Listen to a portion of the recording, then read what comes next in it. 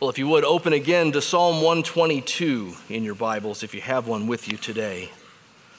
Psalm 122. We read this psalm earlier in our service. We'll sing a version of the psalm later in our service.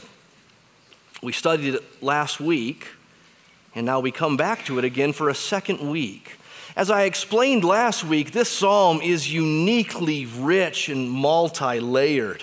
It's like a large, clear diamond, and when you shine light upon it, it radiates in all directions. It refracts out. So last week, for example, we considered Psalm 122 through the eyes of King David, its author.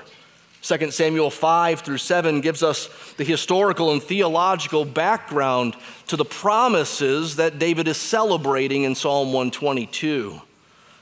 Or for example, last week we considered Psalm 122 through the eyes of Jesus, the Son of David, how he is the fulfillment of the city of Jerusalem and the temple within it. The city, Jerusalem, in the time of David, and the temple that his son built, those were glorious, and they served their purpose. And that purpose was primarily a foreshadow of something far greater than buildings and cities. So now God's plan no longer centers on a place, but on a person. Jesus is God's new temple, and God's presence and priesthood, the sacrifices, the payment that's made for sin, peace with God, all of that is wrapped up in one.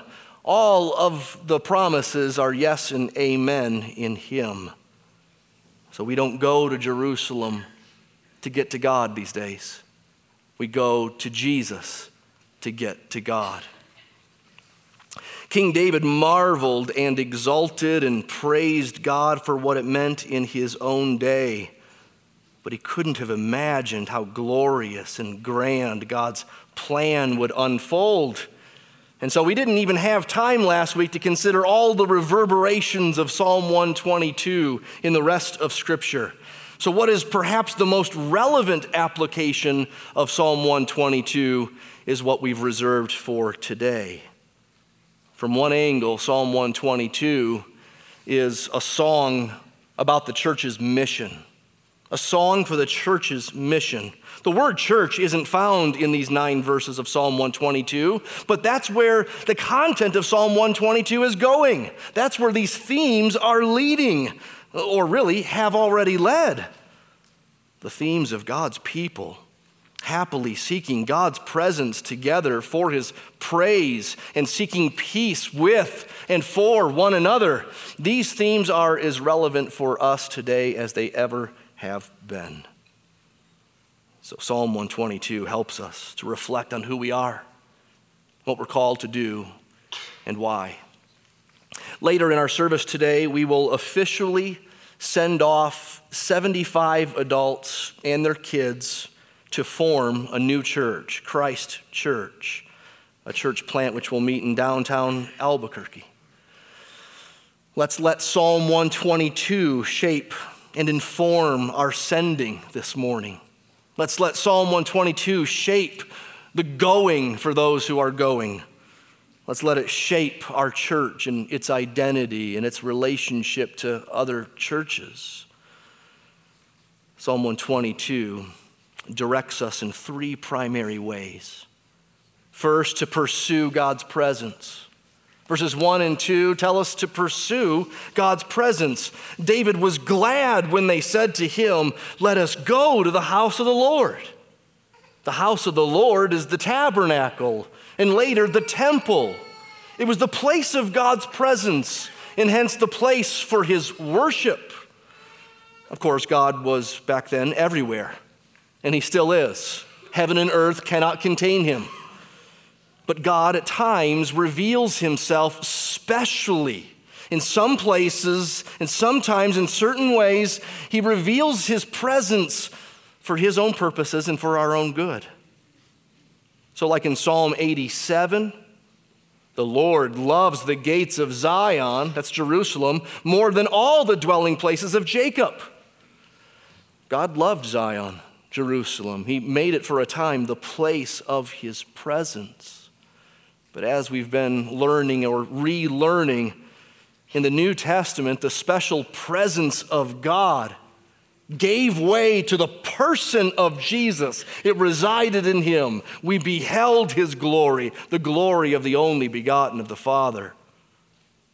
And even more than that, the special presence of God not only gives way to Jesus, but also to his people. To his people who believe in him, they become temples for God's presence. Listen to 1 Peter 2, or even turn back there if you want to keep your finger in Psalm 122. 1 Peter 2, listen to this. Verse 4, as you come to him, that's to Jesus, a living stone rejected by men, but in the sight of God, chosen and precious, you yourselves, like living stones, temple language, you see, you're being built up as a spiritual house to be a holy priesthood, to offer spiritual sacrifices acceptable to God through Jesus Christ. For it stands in Scripture, behold, I am laying in Zion a stone, a cornerstone, chosen and precious, and whoever believes in him, the cornerstone, will not be put to shame. Rather than be put to shame, you'd be a chosen race, Peter goes on to say, part of a royal priesthood, a holy nation, a people for his own possession, that you may proclaim the excellencies of him who called you out of darkness and into his marvelous light. Peter says, the people of God are the place for God's presence. Christians were made to go together. God makes Christians into bricks. And bricks were made to be stacked brick upon brick to make up a wall, and a wall to make up a house. We were made to come together. Individual Christians can go to God and pray to God and praise God from anywhere 24/7. You don't even have to partner up. But we were also called to meet together on the Lord's Day, as we've done this morning, to celebrate the resurrection, to confess that ancient gospel, to confess our sins, to encourage each other, to sing God's praises, and to acknowledge his presence among us. So like brick upon brick, building and building and building, he's building his church. Listen to Ephesians 2 in light of this. So you're no longer strangers and aliens, but you are fellow citizens inside the city with the saints and members of the household of God in the temple. A new temple, though, is built on the foundation of the apostles and prophets, Christ Jesus himself being the cornerstone, in whom the whole structure, being joined together, grows into a holy temple in the Lord. In him you also are being built together into a dwelling place for God by the Spirit. So he's making the temple bigger. He's adding to it. He's expanding it as he adds to it. He's making it purer. He's purifying. He's cleaning us up. He's making us into his dwelling place more and more. So let's be very clear here. No church building is the house of the Lord or a house of the Lord. The church of Jesus Christ isn't made with stone or studs or stucco. The house now is applied to people, living people. And we go to the house of the Lord when we come together to each other like this. Life upon life is stacked, brick upon brick, building the temple together for God's special presence. And when we do this thing, coming together as we have this morning, God manifests his presence in a way that he doesn't when we're simply alone. No matter how good the praise track could be, no matter how good the sermon on the iPod we listen to might be, there's something special about the stones coming together to make up the temple of the Lord. And so you can understand why David back then still would say, I was glad when they said to me, let us go. I mean, just think about what's going on there in verse 1. There's invitation and response. There's mutual encouragement. There's gladness in going. There's gladness for worship, eagerness for God's presence. There's excitement, anticipation, longing, togetherness. You can feel it sort of crescendo and grow as it feeds off one another as the saints go to the house of the Lord. How sweet that is. And if David can say and sing verse 1 like this, then how much more should we? David couldn't have imagined the further glorious realities that we have come to know. His mind would have blown up if he had read 1 Peter 2 or Ephesians 2. He knows it now, but so do we. How much more should we say, I was glad when they said to me, let us go. Are you glad? When someone says on a Saturday night, tomorrow we go. When someone says 4 o'clock on a Wednesday, the last Wednesday of the month, tonight is the Lord's Supper, let us go. Is your heart stirred with excitement? When you wake up on Sunday morning, is there a happy anticipation to meet with the saints like this? Are you awake enough to even know what you're feeling or thinking? This is second service, so that applied more to the first, I suppose. But you see how Psalm 122, it really gives us countless points of application if we think about it. We don't all need these things, but they may apply to any of us. From going to bed early, to getting here on time, to the way we speak about going to church, maybe especially in front of our kids. Do we say to our kids, no, we can't do that Sunday morning because we have to go to church? How do you speak about what we're going to do as you drive to church? Do you pray in preparation? What's your mindset when you approach those glass doors out there, when you enter in and sit down here? You see, Psalm 122, verse 1 doesn't give us rigid rules about any of that, but it does give us a holy and happy example that speaks to all of that and much more, if you'll take the time to think about how to apply it. Verse 2, David says, our feet have been standing within your gates, O Jerusalem. Now that could be something that's said even before arriving into Jerusalem with these pilgrims on their way. It could be, they said, let us go to the house of the Lord. And I said, oh, I am already there.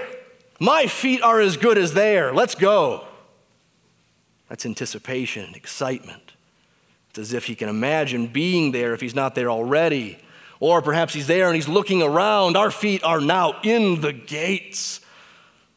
Hebrews 12 comes to mind as a New Testament equivalent.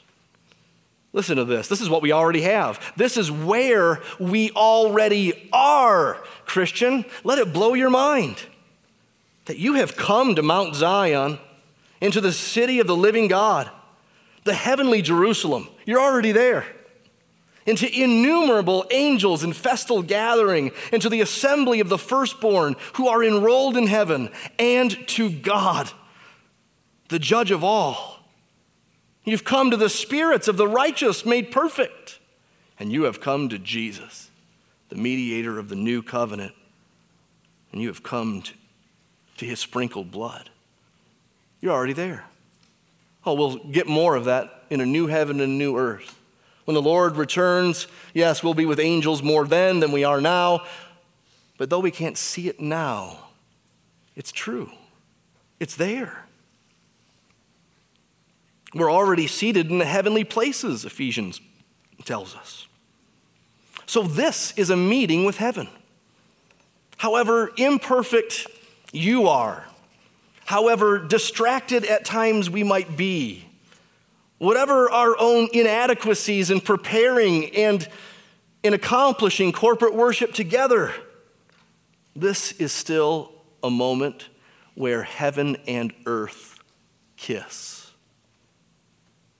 So a hearty awareness of Hebrews 12 and its behind-the-scenes look of the heaven realities that Christians are privileged to enjoy, that would squash petty preferences for corporate worship if we took it seriously. It would drown out our empty, thoughtless ritualism. It would wash away legalism about having to go. It would mock our culture's obsession with individualism. And it would bid farewell to a consumeristic approach to church. Now, I know all those things are still out there. They're still in here. They're in our hearts. It's in our church. We're all, at times, in various ways, ritualistic or legalistic or individualistic or consumeristic in our church. But a hearty awareness of Hebrews 12 would help those things lose their power. And many worldly and selfish thoughts would begin to vanish. If Hebrews 12 tells us about the unseen realities, well, Hebrews 10 tells us about the more practical and visible terms involved in corporate worship. You see, we have confidence to enter the holy place by the blood of Jesus, so we should draw near with full assurance of faith, and let us hold fast the confession with our hope without wavering, and let us consider how to stir up one another to love and to good works, and not neglecting meeting together. Don't neglect meeting together. Meet together. Strategize about how to stir up love and good works. Come together. Come and keep coming. Let us grow in our appreciation for the church and its worship. Let us grow in Sunday morning anticipation and excitement. Let us grow in the faith to believe what we don't feel when our worship seems half-hearted or simply going through the motions. Let's be willing to exhort those brothers or sisters who seem to start to neglect meeting together, as is the habit of some. And let's be a church that frequently says to each other, "Let us go." And then we say, "I was glad when they said, let us go." Isn't there also an invitation here for us to invite non-Christians to come along? In the New Testament, the meeting of the church is primarily for the church, but apparently non-Christians were permitted, and it was even beneficial. Have you invited someone recently to come on a Sunday morning? And if you think, there's some things that are said and things that are done that they won't understand, well, if nothing else, think of inviting them and sitting with them in corporate worship here as an opportunity to talk with them afterwards about maybe one or two things alone. Maybe the things that they didn't understand. And maybe every now and then we'll invite someone to come to church with us. They'll hear the preaching of the word. They won't get some of it. They'll get what's most important. And then 1 Corinthians 14 will happen. An unbeliever or outsider enters, and here's the whole process microwaved. He's convicted. The secrets of his heart are disclosed. And so falling on his face, he'll worship God and declare that God is really among you. Perhaps that would happen even today by his grace. Secondly, Psalm 122 tells us to celebrate God's people. To celebrate God's people. Look at verse 3. It's an exclamation. Jerusalem, built as a city that is bound firmly together, to which the tribes go up. That's a celebration.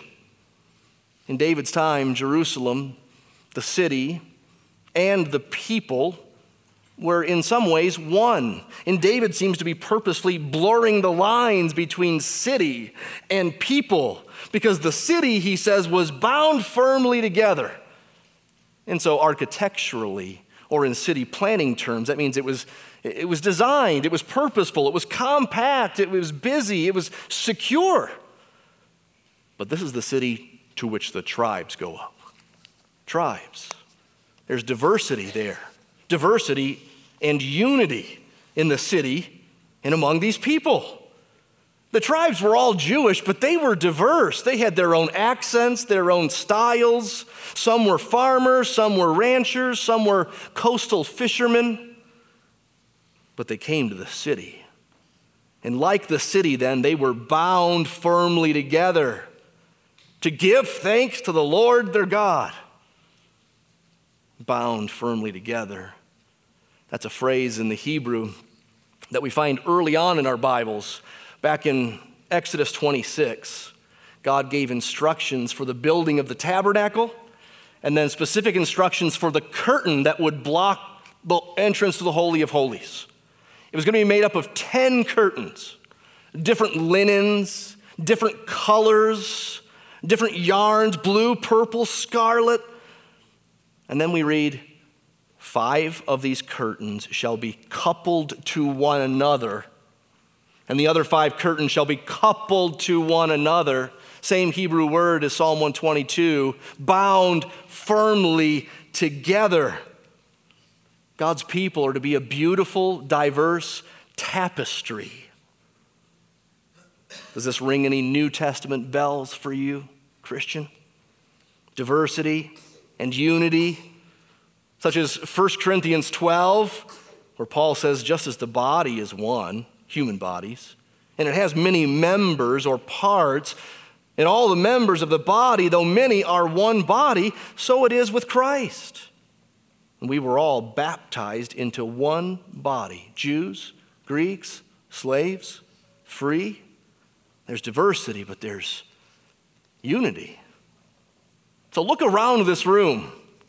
Uncomfortably, look around this room. Look at actual people. You see different colors, different sizes, different ages. We know from conversations, different nationalities, different stories, different backgrounds, different places of birth, certainly different preferences, different NFL teams. We have many differences, but we share Christ, and we share in God's worship. We're like the tribes who go up once or twice a week to give thanks to the Lord because this is what He decreed for us. That's our bond. We could look around this room and notice oddities, things that are different than us, that stand out to us. You could get to know people in this church, and you'd start to meet some wonderfully strange people. But if you look again, if you look with the eyes of faith, you will see the church of the living God. You look at that guy and you can say, he's part of the chosen race that's in Jesus Christ. That guy, he's one of the royal priests who are doing the sacrifices of worship in the house of the Lord. That woman, well, she's God's own possession. She's bought with the blood of Jesus. Some people talk about their preference to meet with God alone, maybe in the woods or on a mountaintop. And we should, of course, marvel at and give thanks to God for His wonders in creation. But saved, worshiping people are actually the first fruits of a whole new creation. That's what we should see when we look at each other. And so it's much more enjoyable. It's much more rich to worship with you this morning than it would be for me to worship next to a tree and a bullfrog. That's amazing. Bullfrogs are amazing. Trees are amazing. But God's saving work is incredible. The more we get to know each other, the more powerful this experience is. Not only to know the stories of our own conversion one to another, but to know stories of suffering and perseverance. To have wept with those who are weeping. To struggle in prayer for one another. To have laughs, countless in number. You just can't beat that. There's nothing like it. To see a couple sing with tears, "It is well with my soul," when you know they lost a child in the last month, or when the adoption didn't work out, or when there's a foreclosure.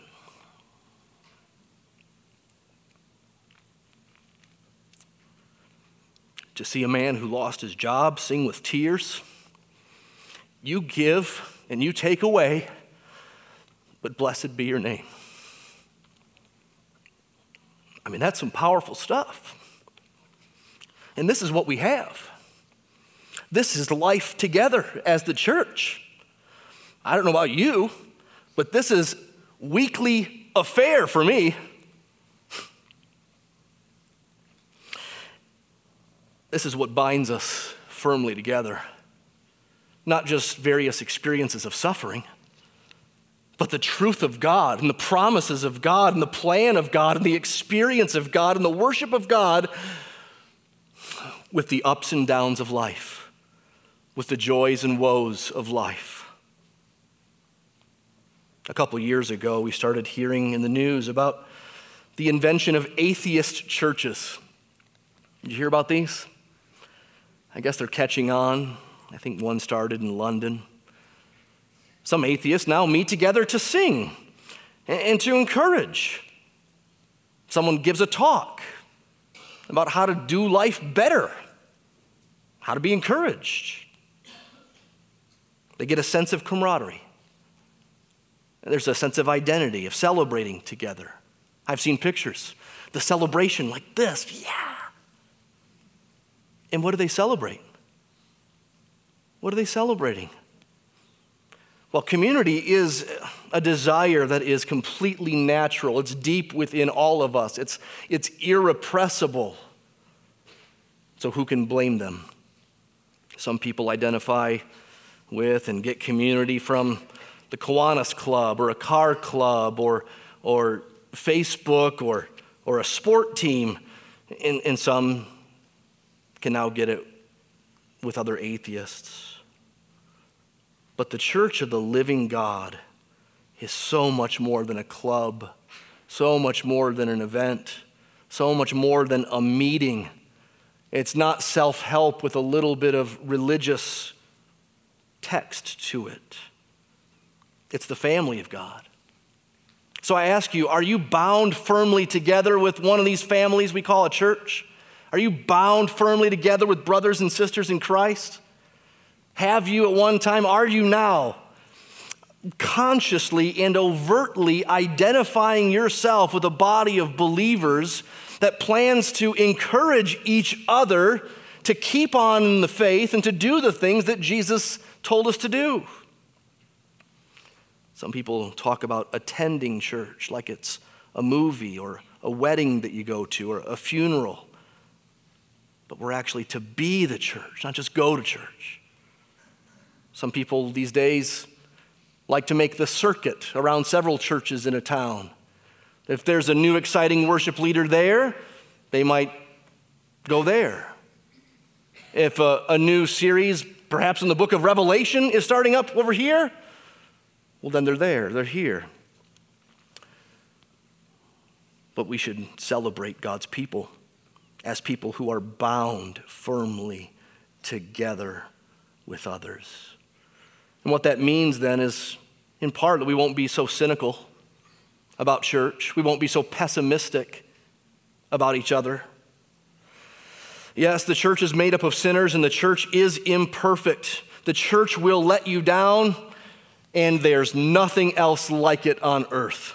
There is no greater institution for you to give yourself to than this. There is no greater cause than the cause of Christ in this world and the spread of his presence among his people who will give thanks to the name of the Lord. This is why David was so glad for God's presence, for God's praise, but also for God's people. You could imagine an Israelite in Old Testament days arriving in Jerusalem and having a different response than the one David described in Psalm 122. Maybe he would exclaim, "Jerusalem, oh, the crowds! Jerusalem, oh, the noise! Jerusalem, I can't find my way around this place. My hotel's a dump. But David said, oh, Jerusalem, built as a city, bound firmly together. It's where the tribes go up to give thanks to the name of the Lord. You hear the optimism there. Not cynicism, optimism, encouragement, celebration. It was there that thrones for judgment were set, the thrones of the house of David. Now, what does that mean in verse 5? Thrones for judgment were set. Well, in David's time, this had to do with the promises that God gave to David for his throne and his kingdom. Those promises were set related to David's throne. But it also had to do with David's ongoing ruling. He ruled in justice and equity for the people, we were told in 2 Samuel. That's what's meant here by thrones for judgment. He had to make judgments. He would decide things for the oppressed. He would punish those evildoers who were doing the oppressing. Well, this still has relevance for us today, even though David is long gone. Because the true and final son of David has come, and he is on his throne. He is the chief shepherd. The promises of God have been fulfilled, and God's judgments or his promises, his word, his laws, they've been spoken. And this Jesus still speaks today through his word. The people of God have always been and still are today. They should always be people of the word. So David said, there where the thrones of judgment were set and where people got their word from the king, so with Jesus. We today celebrate his word. We are eager to hear him speak. And we're here today to walk in light of what he says, of the judgments he has made and the paths he's carved out for us. So let's celebrate God's people. Celebrate their unity and diversity and their beauty. Celebrate what God has done in them. Celebrate that which he calls us to give thanks to him. Turn away from cynicism and pessimism and fight to rejoice in what's there and what's there behind the scenes that we can't see yet, but it is there. Let us be rightfully optimistic about the church of Jesus Christ. Jesus said, I will build my church, and the gates of hell will not prevail against it. He is building his church, with or without this church. This church could go away tomorrow. You do know that? In Jesus' church, in his throne, would not be threatened in the least. He will have his way. He will advance his kingdom. His kingdom will come. Some of you were members of a very large church not long ago that disintegrated in about a month. Churches come and go. Desert Springs Church may be here hundreds of years or one.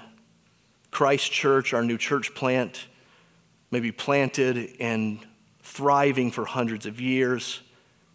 It may not, but we rest upon Jesus' grand global promise to build his church and the gates of hell not prevailing against it.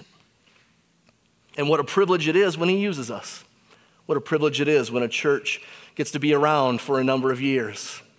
And when a church gets to do a church plant and then a second. When a church gets to raise up missionaries and send them over to North Africa. What milestones we've had, what blessings the Lord has bestowed upon us simply by his grace. What a privilege it is. We're to pursue God's presence. We're to celebrate God's people. And thirdly, we're to seek their peace. Seek their peace. Verse 6, pray for the peace of Jerusalem. May they be secure who love you. Peace be within your walls and security within your towers.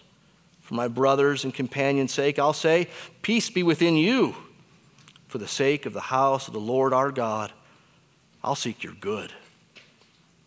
Now, peace back in the days of Psalm 122 meant peace within a city, peace on the inside of walls and towers. A fortified city is a frequent phrase in the Old Testament. It was a big deal. Get a city, put up walls, Keep the enemy out, stay inside. That was God's plan for a time. Now for us, it's the complete opposite. We are not to fortify ourselves in a Christian city or bubble ourselves up from the world. One of the first things I did when I came to this church is I found the stack of Shepherd's Guides. Ever seen these? These are Christian businesses. Christian businesses. You get these little booklets in churches, and you could go, oh, Christian barber. Oh, Christian drywall guy. First thing I did when I got here is throw those away, because we do not want to wall ourselves up from others. We're to go out. I'm not saying don't have a Christian barber. I do. But I'm just saying there's a great opportunity to sit with someone who's not a Christian, every couple of months and talk while they cut your hair. You see, we have a Savior who went outside the city for us. Hebrews 13 tells us this. Just as Jesus suffered outside the gate in order to sanctify the people through his own blood, therefore let us go to him outside the camp and bear the reproach that he endured. For here we have no lasting city, but we seek that city which is to come. That's where the pursuit of peace must start, with Jesus, who is our peace. He is what makes for peace. It must start with Jesus and what he did on that cross, on that hill called Golgotha, outside the city walls of Jerusalem, that fateful day. When he died there, he wasn't just dying, he was paying for sins. He was bearing the Father's wrath. We're not by nature at peace with God. We must go through him to get peace with God. He bore our lack of peace with God in order that we might have peace with God. As it was stated back 600 years before Jesus even came. The prophet Isaiah said, upon him was the chastisement that brought us peace. That's our chastisement that he bore for us that we might have peace. You believe it? That's how you receive it. You receive it by faith. So in Romans, we read that we've been justified, forgiven, declared righteous by faith. It's through faith. We simply believe it to receive it. And by faith, we have peace with God through our Lord Jesus Christ. You have that peace? Are you counting on some other kind of peace? You just tell yourself, peace, peace. This too shall pass. Where do you go for peace? In this world, there is no lasting peace. It's not on either side of a wall. It's primarily, first and foremost, with God through Jesus Christ based on what he did on the cross. Believe that today. Receive that mercy. Be reconciled to the God that you and I have rebelled against until he came a-calling. And then he not only forgives, but he also changes and redirects us. And now we can actually be part of that mission of going with Jesus outside the gate for the peace of others. We're to pray for the peace of the church. Pray for the elders of the church. Pray for those who are suffering and are spiritually weak, whether you know them by name or just as categories. Have you forgotten to be praying for the church? I know there are many things to pray for, but oh, how the church needs your prayers. Your brothers and sisters need your prayers. Your leaders need your prayers. We need to pray for revival to happen in places like this where it's pretty easy to be a casual Christian. And we need to pray for the global church in those places where persecution is so severe. Pray they don't buckle. Pray they don't give up their confession of Christ no matter the cost. Pray for the furtherance of the gospel in our city. Pray for boldness and opportunities for the gospel for your brothers and sisters. Would you pray that we keep getting along and we don't just rest and presume upon last year's and the year before's peace and love? Encourage peace. Don't just pray for it. I will say, peace be within you. Bless others. Affirm God's gifts and his grace in them. Seek peace. I will seek your good. Resolve to seek peace. Resolve to make peace. As much as it depends on you, be at peace with all men. Don't be easily offended. Love covers a multitude of sins, not least aggravations. Resist gossip. Flee from bitterness. Seek the church's prosperity. It says seek your good. Prosperity, I'm afraid, is a word that the TV preachers have just ruined. They equate it with health and wealth and glitz and glam. But there's a biblical kind of prosperity that we should be praying for. Pray that the gospel would flourish. Pray that we would flourish as a church. Pray that we in Christ Church would seek the good of the city, first and foremost through the spoken word of the gospel, but also through changed lives that show forth the glory of God that others hopefully will see. Well, this is our song. This is the church's mission. God's praise and his people and his peace now isn't about place, but a person and his people. That makes church planting possible because it's not about place. In fact, because it's not about place anymore, church planting is necessary. We're supposed to keep multiplying and keep spreading out. We say as a church, we're spreading God's glory broader and deeper. And one of the ways we spread it broader through global efforts like that in North Africa or down in Guatemala or on some Native American reservations. And sometimes it's through the planting of another church. God's praise and his people and his peace is now not about buildings. It doesn't matter whether it's this size of a building or where Christ Church will be renting their facilities in some actually very fancier digs than what we enjoy here. And it doesn't matter if someday the government takes our building from us. We will not stop being the church. We will not stop in any way or one little bit from being family. You might have wondered as we talked this morning about celebrating God's people as a family, why we would plant a church from this family. Why break up the family? I mean, we love each other. We get along. Why would we do that? Because families are supposed to multiply. That's what they do. We need more godly families in this world and in the city. That's why we're making babies around here and adopting other ones and then sending them off. Like arrows, they're supposed to be shot out. It's not supposed to be the case that sons and daughters stay home forever. I might be a year away from a daughter going away to college. I don't know what that's like yet, let alone marrying a daughter off to another man. I can't imagine how hard that would be. It'd be hard. It'd be sad. I might be asking, why? And I know I'll be needing to preach to myself that it's right. It's what you do. It was the plan all along.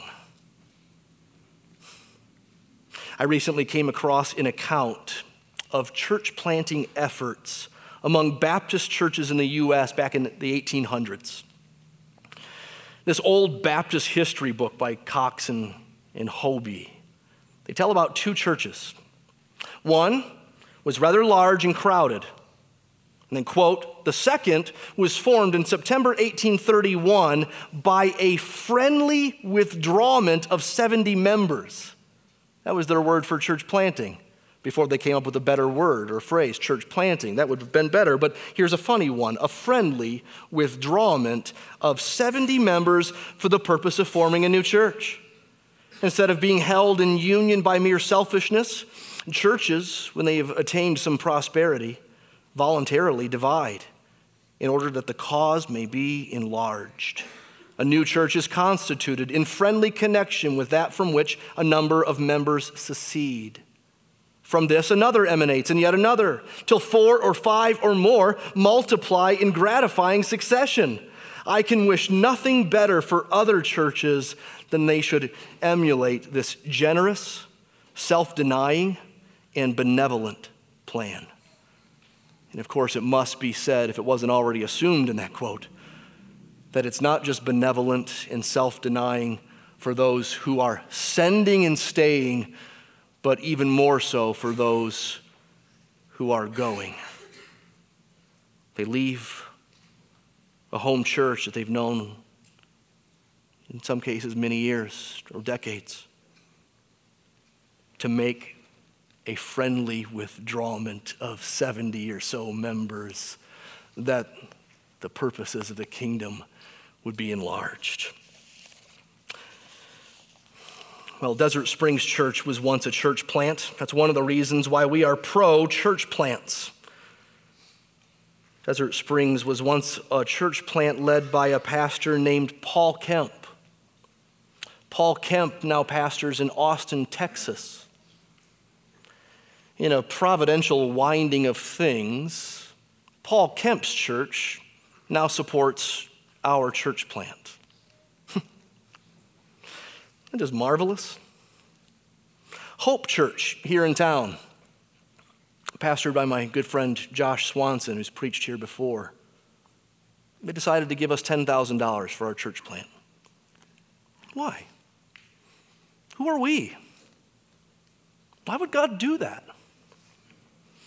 God's kindness and direction and provision has been all over these plans and these people. In the days ahead, we'll continue to hear of how he led and provided and directed leading up to this moment of a church plant. And in years ahead, I pray, for many years to come, I believe we'll hear of God's redounding fruit in Christ Church, at Desert Springs, at Hope, and in Albuquerque. So for those who have funded this church plant, and for those who are going on it, and for those of us who are sending them, let us all say from 1 Chronicles 29, who are we that we should be able to offer all this to you so willingly? For all things come from you, and of your own have we given. For we are strangers and sojourners. Our days on the earth are like a shadow. Oh, Lord our God, all the abundance that we have and have given comes from your hand and is all your own.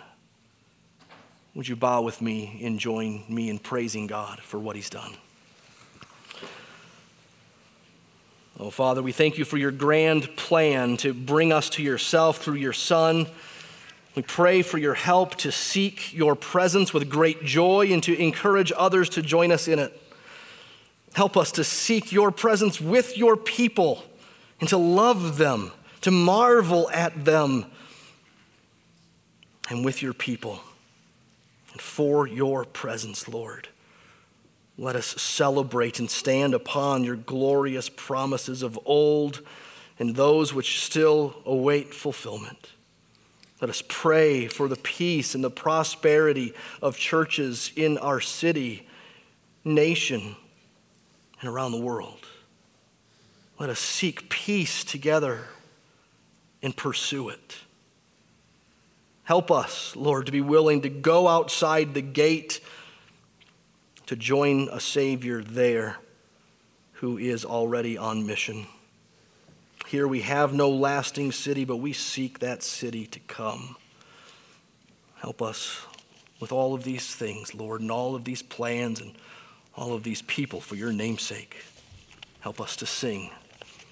In Jesus' name, amen.